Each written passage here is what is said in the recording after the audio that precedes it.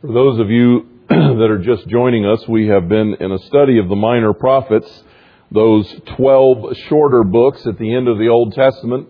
We spent 13 weeks, one introduction and 12 surveys of each one of those books, highlighting the specific focus. And now we're in, if I were writing a book, this would be Appendix A. We're talking about the prophecies within those 12 minor prophets concerning the second coming of Jesus Christ, the Messiah for the Jewish people. And then just around Christmas time, we're going to look at the prophecies in those 12 minor prophets referring to His first coming. And so this morning we're in part 2. The coming of Jesus Christ, the return of Jesus Christ as the Jewish Messiah.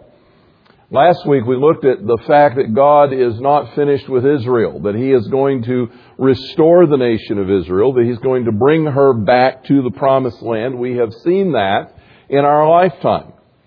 From all over the world after World War II and the Holocaust in Germany, it was kind of obvious to the Jewish people that they needed a place of refuge, that they needed a homeland. And so they were inspired to begin to go back to the land of Palestine and rebuild the nation of Israel. We've seen that restoration. We pick up there this morning because many times, as I'm hearing more and more today, it seems like there has been kind of a shift in thinking and the emphasis of the church. When I was first kind of getting into biblical prophecy in the 1970s, and getting into some of the books that were written then, everyone was, the 6-Day War in 1967 had just occurred, and things were kind of happening in Israel, and people were all excited about that, and people were looking forward to what God was doing in the land of Palestine and all of those kinds of things, and there was great excitement. As I mentioned to you last week, there seems to be a waning interest in the return of Christ among many believers, many evangelicals. And many people even feel that the church has replaced the Jewish people as the people of God. That the church, that Israel, having rejected their Messiah, God turned to the Gentiles. He's never turning back again. That Israel is basically just going to go by the wayside. Yes, you may come back as a nation, but that has nothing to do with God's plan for the future. And the church is now the people of God. And I want to bring our attention this morning to the fact that Jesus is coming back not only for the church as the bridegroom coming for His bride, but that He's also coming back as the Messiah of Israel. And He will be returning as King of Kings and Lord of Lords. And the nation of Israel has a future in the economy of God. God has a plan for Israel that is not finished. And I wanted to start this morning in Romans chapter 11 because that's where Paul in the New Testament underscores this reality when he says in verse 1, I say then, God has not rejected His people, has He? May it never be. For I too am an Israelite, a descendant of Abraham, of the tribe of Benjamin. God has not rejected His people whom He foreknew. Now, Paul was the apostle to the Gentiles. That was his unique calling.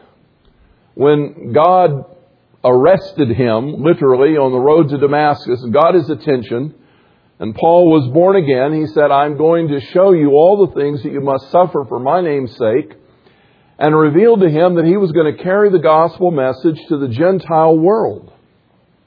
And he specifically perceived himself as being called to spread the gospel among the Gentiles. He was the champion of grace.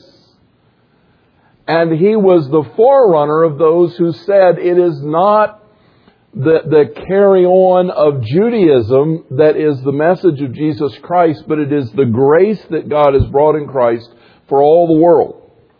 So if ever there were someone in the New Testament that you might assume would de-emphasize the future of Israel, it would be the Apostle Paul because of his unique calling to the Gentiles. But in fact, he is the great champion of the future of Israel. He is the one who spends 3 chapters in this book of Romans saying, God is not finished with Israel. God has a plan. And if you look at verse 25, he gives us some specific insight into the future when he says, I do not want you, brethren, to be uninformed of the mystery. This is Romans 11:25. Lest you be wise in your own estimation, that a partial hardening has happened to Israel until the fullness of the Gentiles has come in. And thus all Israel will be saved. Just as it is written, the deliverer will come from Zion. He will remove ungodliness from Jacob. And this is my covenant with them when I take away their sins. Now, lest we misread this verse, I've heard people speculate that all the Jews of all time will be saved. There is nothing in the Bible, and remember the principles of biblical interpretation, that you cannot interpret a passage of Scripture that may be a little vague in a way that clearly contradicts a passage of Scripture that is unmistakably clear. The Bible says it is appointed unto man once to die. After that, there's a judgment. There are no second chances. There is no opportunity after death to come back again. And since Jesus died on the cross of Calvary in the 1st century A.D., the only way to eternal life is to receive Him personally as Lord and Savior. Those who fail to do so will die in their sins. There is no second chance. So Paul is not saying here that all of Israel, as in every Jew that's ever lived, will be saved. He's saying all of Israel that is alive at the coming of Jesus Christ, when they see Him, will be saved. There will be a complete turning of the entire nation to their Messiah when He comes back. And furthermore, we're told when this is going to happen, not the date, but the sequence. He says it will happen when the fullness of the Gentiles has come in. Now, what does that mean? Well, if a glass is designed to hold 16 ounces and you're pouring water into it from a pitcher, when you get to 16 ounces, the glass is full. You won't be able to put any more in. It's going to run over. You have filled it up. You've reached the capacity. The Bible tells us that God knows from the beginning all of those who will turn to Him by faith and trust Him. When were our names written in the Lamb's Book of Life? In the foreknowledge of God the Father, they were written there from the foundation of the earth. God knows the name of every single person that will ever be saved. It does not necessarily mean that He has predestined them to salvation in the sense of violating their choice, but it does mean that He knows their name. And He knows how many Gentiles will come into the kingdom through the message of the gospel. He knows that number. And when that number has been reached, that is the fullness of the Gentiles. That's the completion. The end of the Gentile era has passed. And the Bible says after that time, Jesus will come back for Israel. And so Paul makes it plain that this is a post-Gentile era return of Christ for Israel.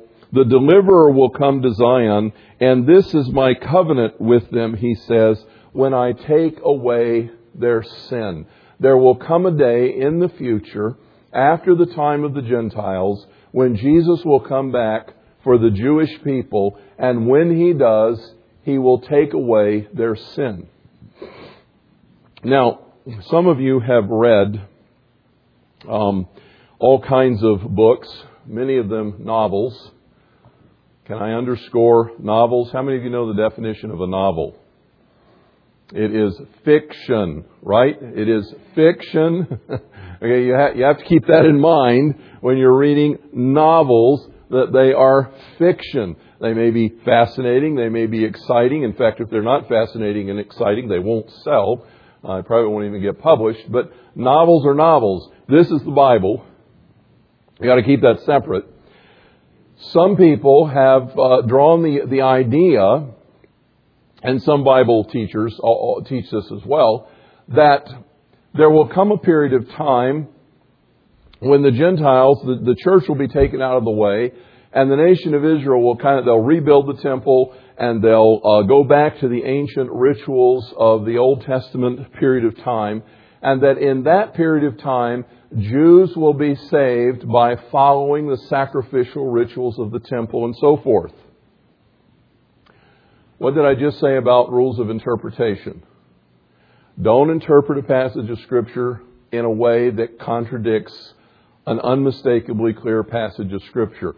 Since Calvary, how are people saved? Trusting Jesus Christ alone for their salvation. Can anybody be saved by offering a sacrifice at the temple? Can anybody be saved doing that? Never. Never. In fact, even in the Old Testament, they weren't saved because of the sacrifice. They were saved because they put their trust and hope in God, and through the sacrifice pointed to Jesus. Since He died on the cross, the Apostle Paul makes it very clear in Galatians that you cannot go back under the law for salvation, because the law is not able to save people. Only Jesus can save people. So we need to keep in our minds that when the Jewish people are saved, it's not going to be because they are sacrificing in the Old Testament temple rituals. It's going to be because they trust Jesus Christ alone for their salvation. They see Him, they recognize Him as Messiah, they put their hope and their faith and their trust in Him. That is the only way anyone can be saved today, Jew or Gentile. And so the Apostle Paul indicates to us that there will come a time in the future when the Jewish people will see Jesus as the Messiah and recognize that He is the crucified one.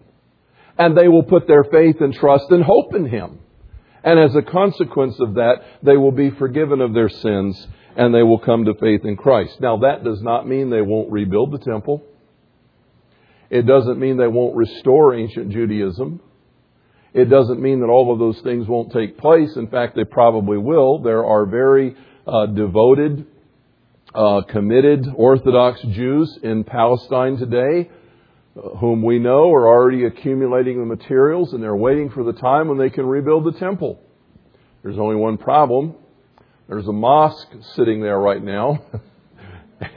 Something has to happen to it before they can put the temple there. There are some things to unfold, and there is no doubt in my mind that as time progresses and things begin to heat up in the Middle East, that Israel is going to resurrect the ancient religion, the Orthodox committed Jews who are the faithful believers, not believers in Jesus, but believers in the Jewish history and worship, are going to restore the temple. Some events are going to happen that the mosque is going to go away, and all of these things are going to transpire as the cauldron begins to boil toward the end of time. But that is not the means of her salvation. The means of her salvation is when the Jewish people see Jesus Christ and are born again. When does that happen? Now the minor prophets. If you'll turn back with me in your Bibles to the book of Zechariah, head back toward the beginning of the New Testament if you're not sure where that is. When you get to Matthew, keep going to the left a few more pages past Malachi, Zechariah chapter 12. Zechariah chapter 12, verses 1 to 9.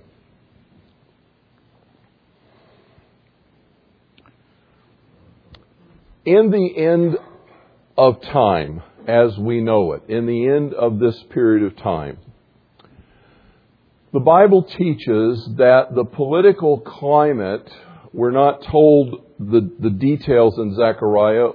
You really have to put all of the Scripture together to kind of layer this into understanding. But we are told in Zechariah that the nations of the world are going to be formed against Jerusalem. How is that going to happen? Well, under the Antichrist, there will ultimately be a coalition government when all the nations of the world are aligned in a common alliance. There's a one world economy. There's a one world government. There's a cooperation among all the nations under this leader that we know, according to the book of Revelation, will be the Antichrist. But there's going to be one hanger out. There's going to be one rebel among them. The Jewish people in Israel are never going to align themselves with the government of Antichrist.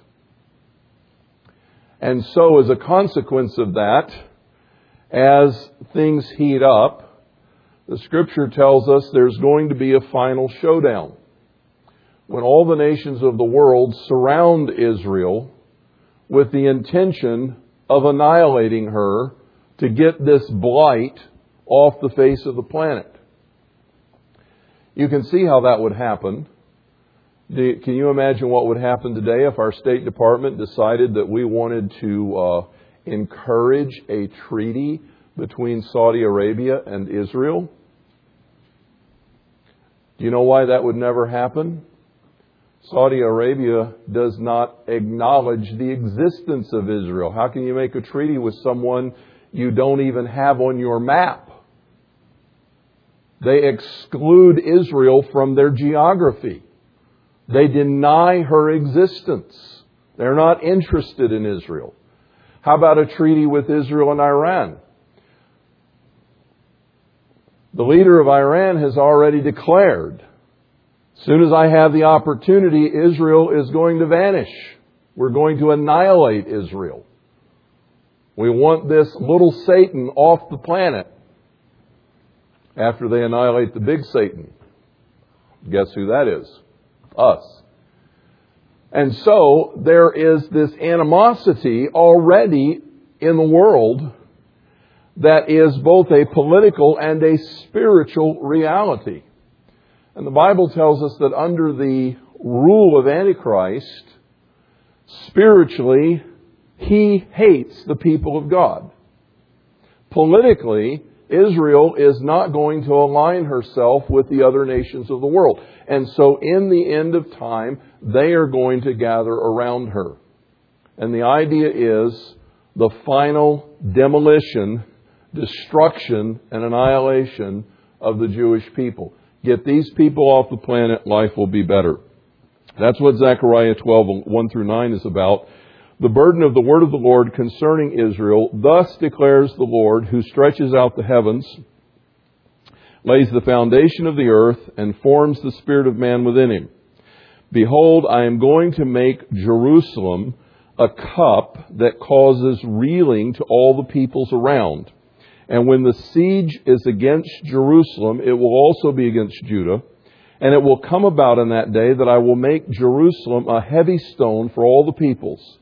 All who lift it will be severely injured. And all the nations of the earth will be gathered against it. Now you're reading the inclusion here, right? All the nations of the earth. There's no one in the end time who stands as an ally with the nation of Israel.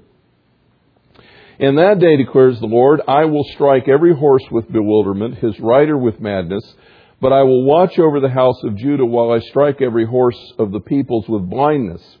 Then the clans of Judah will say in their heart, a strong support for us are the inhabitants of Jerusalem through the Lord of hosts their God. In that day I will make the clans of Judah like a firepot among pieces of wood, and a flaming torch among the sheaves, so that they will consume on the right hand and on the left all the surrounding peoples, while the inhabitants of Jerusalem again dwell in their own sites in Jerusalem.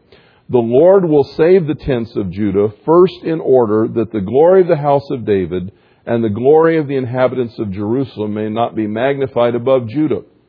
In that day the Lord will defend the inhabitants of Jerusalem, and the one who is feeble among them in that day will be like David. And the house of David will be like God, like the angel of the Lord before them. And it will come about in that day that I will set about to destroy all the nations that come against Jerusalem. See, there's a cosmic battle raging. Here's practical application for this moment in time. Do you know that we're in a battle? Do you know there's a battle raging? There's a war going on in the heavenly realm all around us, and the children of light, the sons and daughters of God, those who have put their faith in Jesus Christ, are engaged in a battle against the darkness and the powers of darkness. Read Ephesians chapter 2. He has translated us from the kingdom of darkness into the kingdom of His own dear Son. There is a battle raging today. As we move toward the end of time, that battle is going to heat up. And eventually it's going to culminate in this conflict between Israel and the nations of the world, but it is a bigger conflict than that. Because we recognize that the nations of the world, according to the Scripture, lie in the power of the evil one. And that the Antichrist is actually being driven by Satan himself. And the people of Israel are the apple of God's eye. And what's really going on here is Satan and his wicked powers and the people of the world that have followed him are amassing for battle against God. And they're taking it out on Israel. And the contest has now come down to the final hour. And the Scripture says that all the nations have gathered against Israel, but that God is going to make her like a fire pot among the brands. Can you imagine the kindling, dry pine kindling? How many of you were good Boy Scouts or Girl Scouts and you did the fire thing, where you had to light the fire without a match, and when you get the kindling and the shavings together, and all it takes, if you've got the right dry pine is the best, little slivers, and you get the kindling and you get the spark, and it goes up. He says, I'm going to make Israel like a fire pot among the kindling. Imagine the nations gathered, and Israel is going to be like throwing a torch into the kindling of the nations. They're going to go up in smoke. God is going to make her strong in that hour. But verse 10 is really the verse that focuses on our subject of the return of Christ. As you look at verse 10, he says, and I will pour out on the house of David and on the inhabitants of Jerusalem the spirit of grace and supplication. Now, what is the ministry of the Holy Spirit in the world today? To convince the world of sin and righteousness and judgment. When God opens the eyes of a sinner to see their sin and to recognize that Jesus is Messiah, is the Savior, the Redeemer, what do we call that? It's grace, isn't it? When God opens our eyes, awakens us to our condition, shows us Jesus on the cross dying for our sin, and gives us the capacity to put our faith and hope and trust in Him. That is the grace of God. For by grace are you saved through faith, and that not of yourselves, it is a gift of God, that no one should boast. Zechariah says, in that day, when the nations have gathered against Israel, and she becomes strong and mighty, how is that going to happen? Well, because God is going to pour out the spirit of grace and supplication. And here's what will happen when He does that. They will look on me. Who's talking here? It's not Zechariah, is it? This is the prophetic voice of God. They will look on me, whom they have pierced, and they will mourn. Now, Jesus is coming back as King of Kings and Lord of Lords. The first time He came as a baby, born laid in a manger, born in obscurity. Only the shepherds became aware, and some wise men from the Orient. People largely did not recognize Him. When He comes back the second time, it will be much different. He will be King of Kings. He will be Lord of Lords. The Bible tells us that He's going to come, burst out of heaven riding this amazing white horse. That a flaming sword is going to come out of His mouth. That He's going to be dramatic and glorious and amazing in all of His splendor. But who are they going to see? The Jewish people. They're going to see the one they pierced. The image they're going to have is Jesus on the cross. In other words, Zechariah is telling us they're seeing Him as the one who has already come and is coming again. Their eyes will be opened and they will see the crucified one coming as King of Kings. They will recognize that they are the ones who put the Messiah on the cross. It says, they will look on me whom they have pierced, and they will mourn for Him as one mourns for an only son. They will weep bitterly over Him like the bitter weeping of a firstborn. Here He's coming, King of Kings, and here the remnant of Israel is mourning. Why? Because in their heart they are grieved. It's that moment of conviction. It is that moment of awareness. We too are sinners, and we crucified the Lord of glory. And they're sad over that. But their sadness is going to be quickly turned to joy. Because as they are redeemed, in that vision, that sighting, there's going to be marvelous deliverance for them. In Zechariah 13, verses 1 and 9, it says, in that day a fountain will be opened for the house of David and for the inhabitants of Jerusalem for sin and for impurity. Now, Paul tells us that a partial hardening has occurred during this time of the Gentiles. It is hard to win Jewish people to Christ. Have you ever tried? Do you know what I'm talking about? It's hard to win anybody to Christ, but Jewish people are particularly stubborn. They don't want to follow the Christian Messiah, the Christian Jesus. They don't want to believe that He was Messiah. It's very difficult to win the Jewish people to Christ. It is technically against the law to proselytize in the nation of Israel. If you're an evangelical Christian, you technically cannot witness about Jesus, the Messiah, in the streets of Jerusalem. They are resistant. They are stubborn. But one day there will be a fountain opened for them for sin and for impurity. In other words, they are going to come to a place where cleansing and release and forgiveness is available. The time of the Gentiles will have passed, and God will open the eyes of His people. Verse 9 says, and I will bring a third part of them through the fire, refine them as silver is refined, and test them as gold is tested.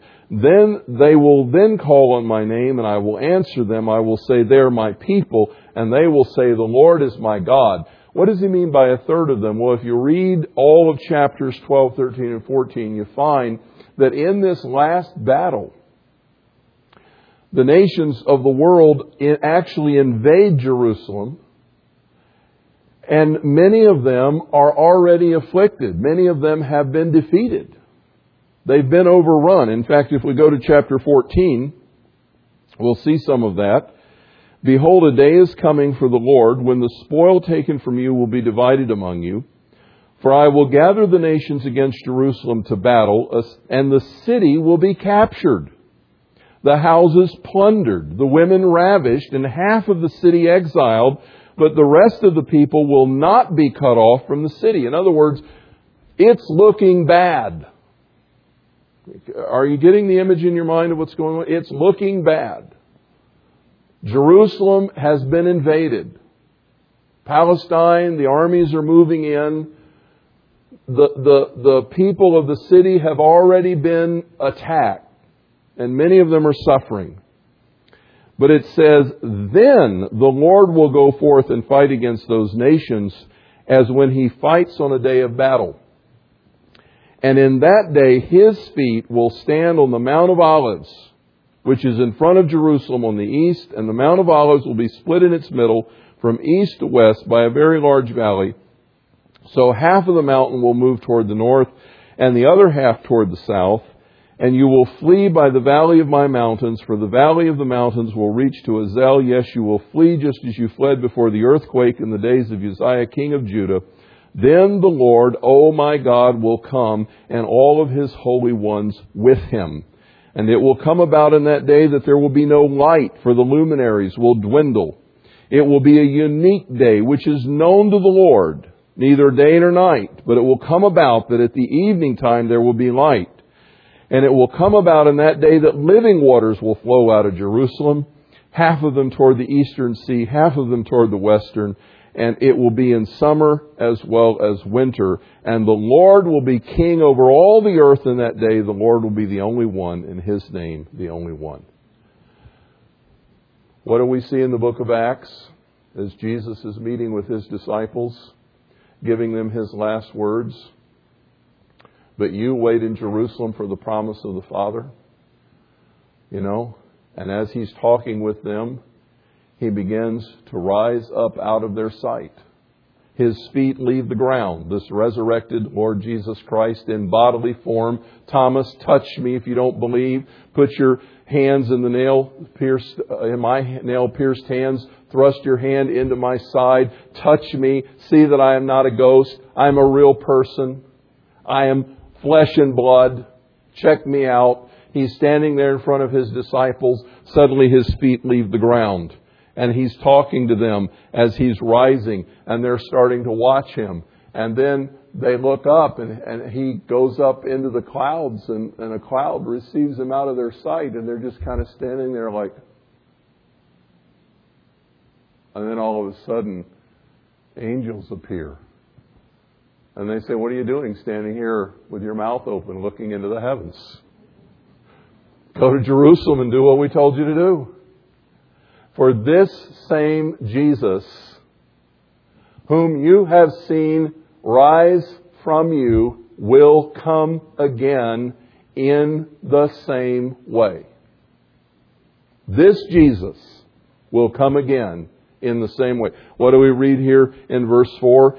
On that day, His feet will stand on the Mount of Olives. This same Jesus who went up there will come back here, and His feet will plant on terra firma on the Mount of Olives in the land of Palestine.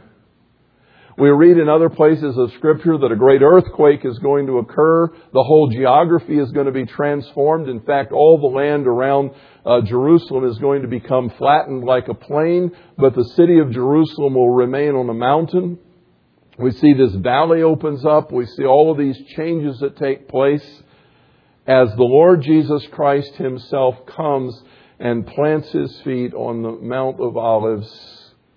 And He begins to reign as King of Kings and Lord of Lords. You can read other passages where He comes with the flaming sword from His mouth. The flesh is melted off of the armies around Him.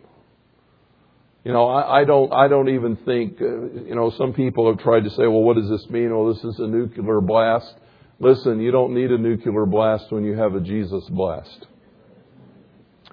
When He comes back and the breath of His mouth and His wrath, it says literally the flesh is going to melt off of the armies around Him. You talk about Jerusalem being a fire pot thrown into the kindling.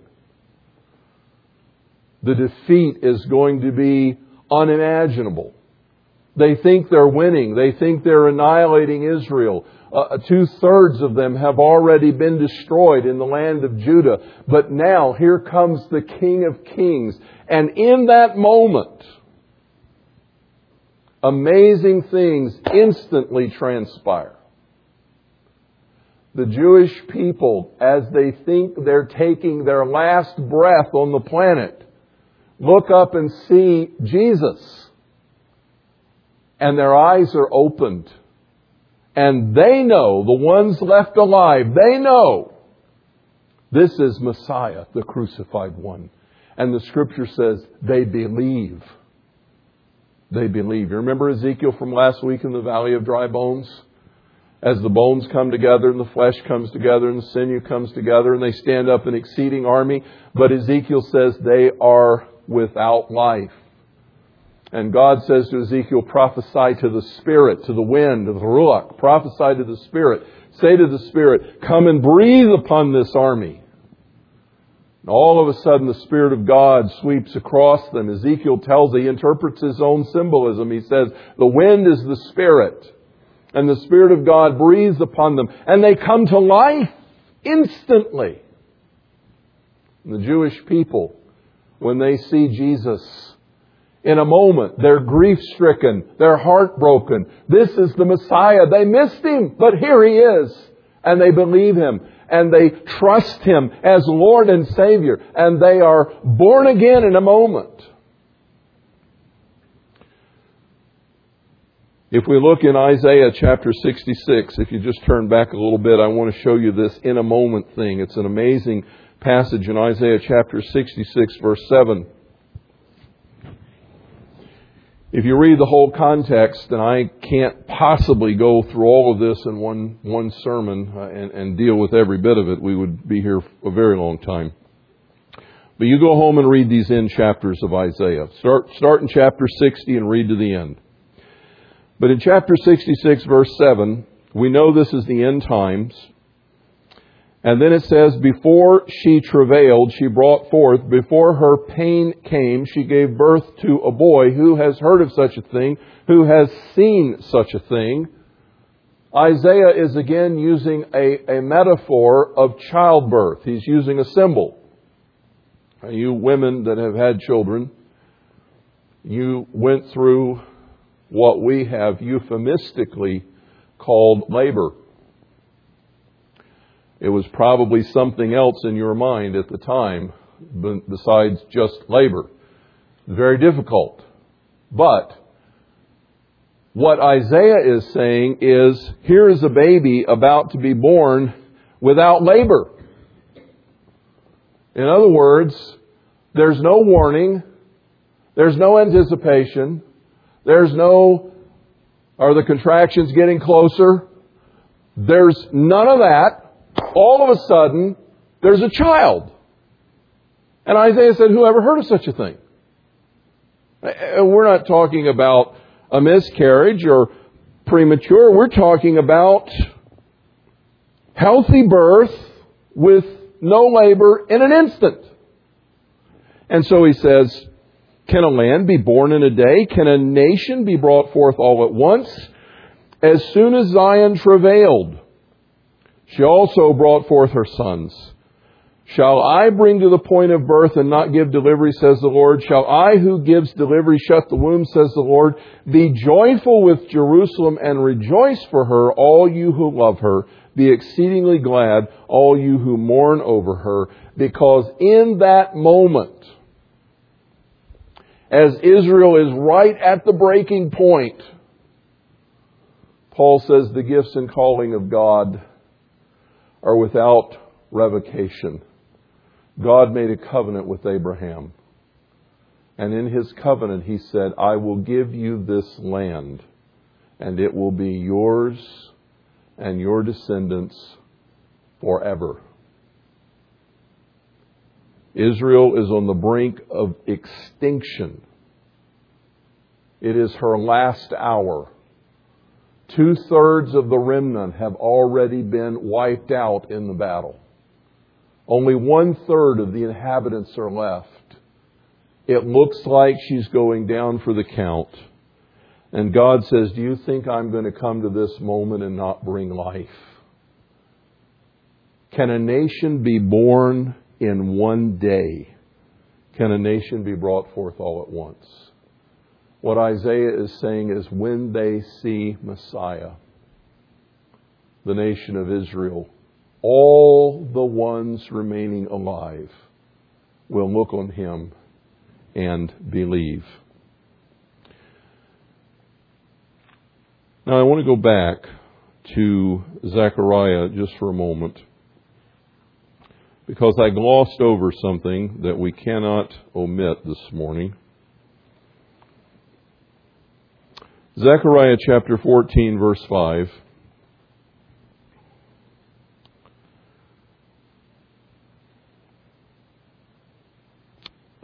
In the last sentence of the verse, then the Lord, O my God, will come, and all the holy ones with Him. What's this all about? How does the church factor into all of this? What about those of us who have trusted Jesus Christ as our Lord and Savior? What about this last battle? What about the Jewish people and all the nations gathered against Israel? How do we factor in? Well, guess who the holy ones are? You know what the New Testament word for saint literally means in the Greek? The holy ones. We are saints, holy ones, made holy through the blood of Jesus Christ.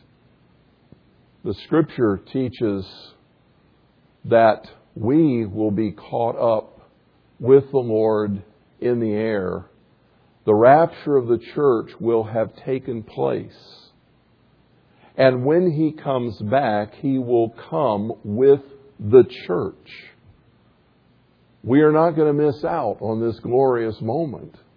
But we are going to be returning with Him, ushering Him in, as it were, the bride and the bridegroom.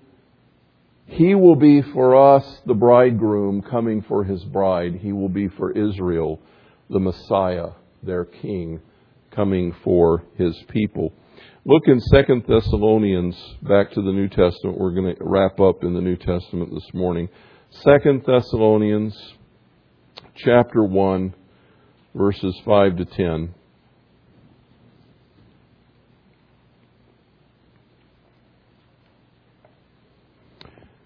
This is a plain indication of God's righteous judgment, so that you may be considered worthy of the kingdom of God, for which indeed you are suffering.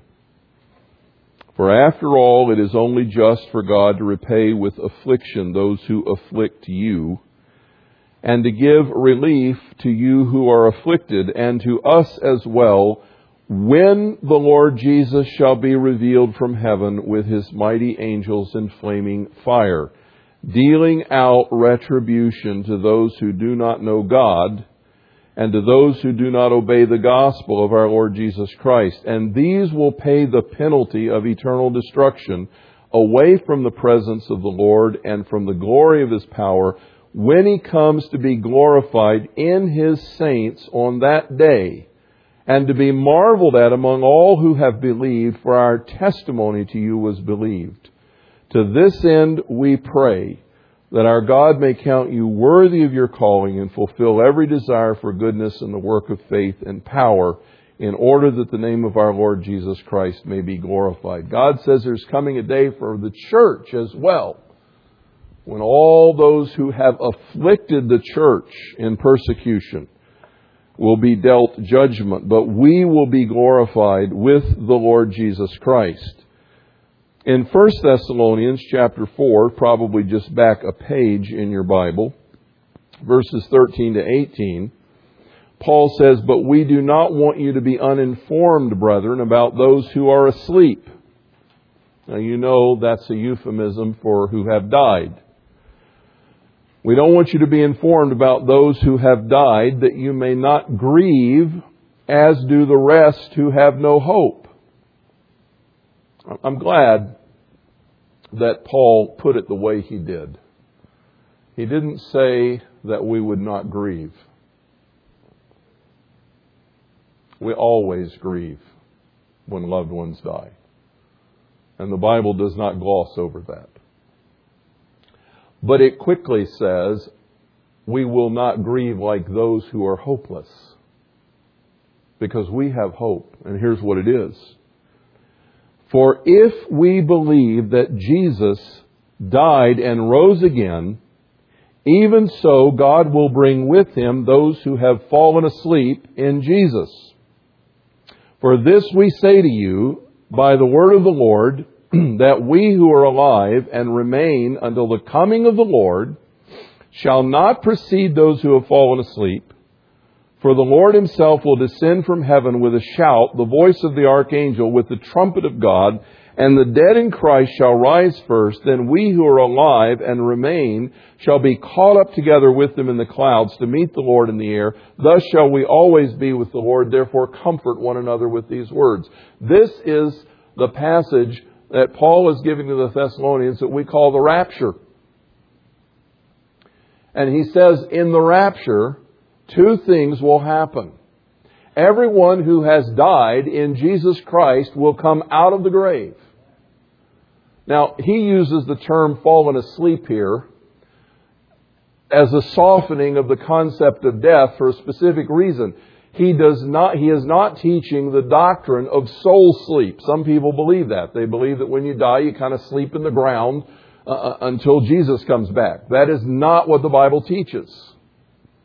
The Bible teaches, Paul says in another passage in the Philippians, to be absent from the body is to be present with the Lord. The instant that our soul leaves our body, we open our eyes and see Jesus. To be absent from the body is to be present with the Lord. But these bodies of ours wear out. Our soul is eternal, but these bodies wear out in this temporal time. And they will be put in the ground or whatever we do with them. And one day, when Jesus comes back, one day, when He comes for His church, the dead in Christ shall rise. 1 Corinthians chapter 15. For we shall not all sleep, Paul says, but we shall be changed in a moment, in the twinkling of an eye. The dead in Christ shall rise. And we which are alive shall be caught up together with them to meet the Lord in the air. So here's an amazing thing. For the church, there is going to be resurrection and instant glorification as the trumpet sounds and those who have died come out of the ground, their bodies coming together with their soul in the air. In a reunion of body, soul, and spirit, in the wholeness of redemption, we will be forever with the Lord. And if you happen to be alive on that day, you haven't died yet, but you're a follower of Jesus Christ. The word changed is the Greek word metamorphosed, metamorphosize. You're going to be changed, metamorphosed. Something's going to happen. And we have a beautiful image of that. God gave us butterflies that came from caterpillars. And the caterpillar, slow, pokey, slimy thing, crawls out on a limb, hangs down and spins a cocoon, and snuggles up. And then one day, comes out of that cocoon a beautiful, flying, free butterfly. And biologically, we call that process metamorphosis. There's a transformation. What went into the cocoon is not what came out of the cocoon. And the Scripture says we will be metamorphosed. We will be changed in a moment. It's not going to take a process. You don't have to spin a cocoon. But in the twinkling of an eye. I don't know if a twinkling is the same as a blinking. Blinking is pretty fast. But twinkle, that's really fast. You know, that's just a little glimmer of light. It goes, bing. In the twinkling of an eye, if you're alive when Jesus comes back, you're going to be changed. Your feet are going to leave the ground. Human feet are going to leave the ground, and somewhere between there and the sky, you're going to be resurrected, glorified, translated, transformed into your eternal state No more sickness, no more pain, no more sadness, no more sorrow, no more all of those things that fit our mortal human condition, but we will be in the presence of Jesus. And all the dead in Christ will hear the trumpet a split second before we do, because the dead in Christ will raise. Then we which are alive will be caught up to meet the Lord in the air. So shall we ever be with Him. Friends, Jesus is coming back. He's coming back for His church. He will rapture, resurrect His glorified church. But He's coming back for Israel. They have not been abandoned. They have not been neglected. They have not been eliminated. We have the privilege of living now in this time of the Gentiles to faithfully preach the gospel and bring as many as possible to faith in Jesus Christ. And when that time is over, and the last Gentile whose name is at the end of the column on the last page of the Lamb's Book of Life says yes to Jesus, the time of the Gentiles will pass. And then the King will come. All who know Him will be caught up to meet their Lord in the air. And so shall we ever be with Him. Those Jews who are remaining in that final Holocaust, that final battle, will see the King of Kings and Lord of Lords coming in glory, and all of His holy ones, all the church with Him. Their first thought will be, oh my, we crucified Jesus. He was the Nazarene, our Messiah. They will be sad.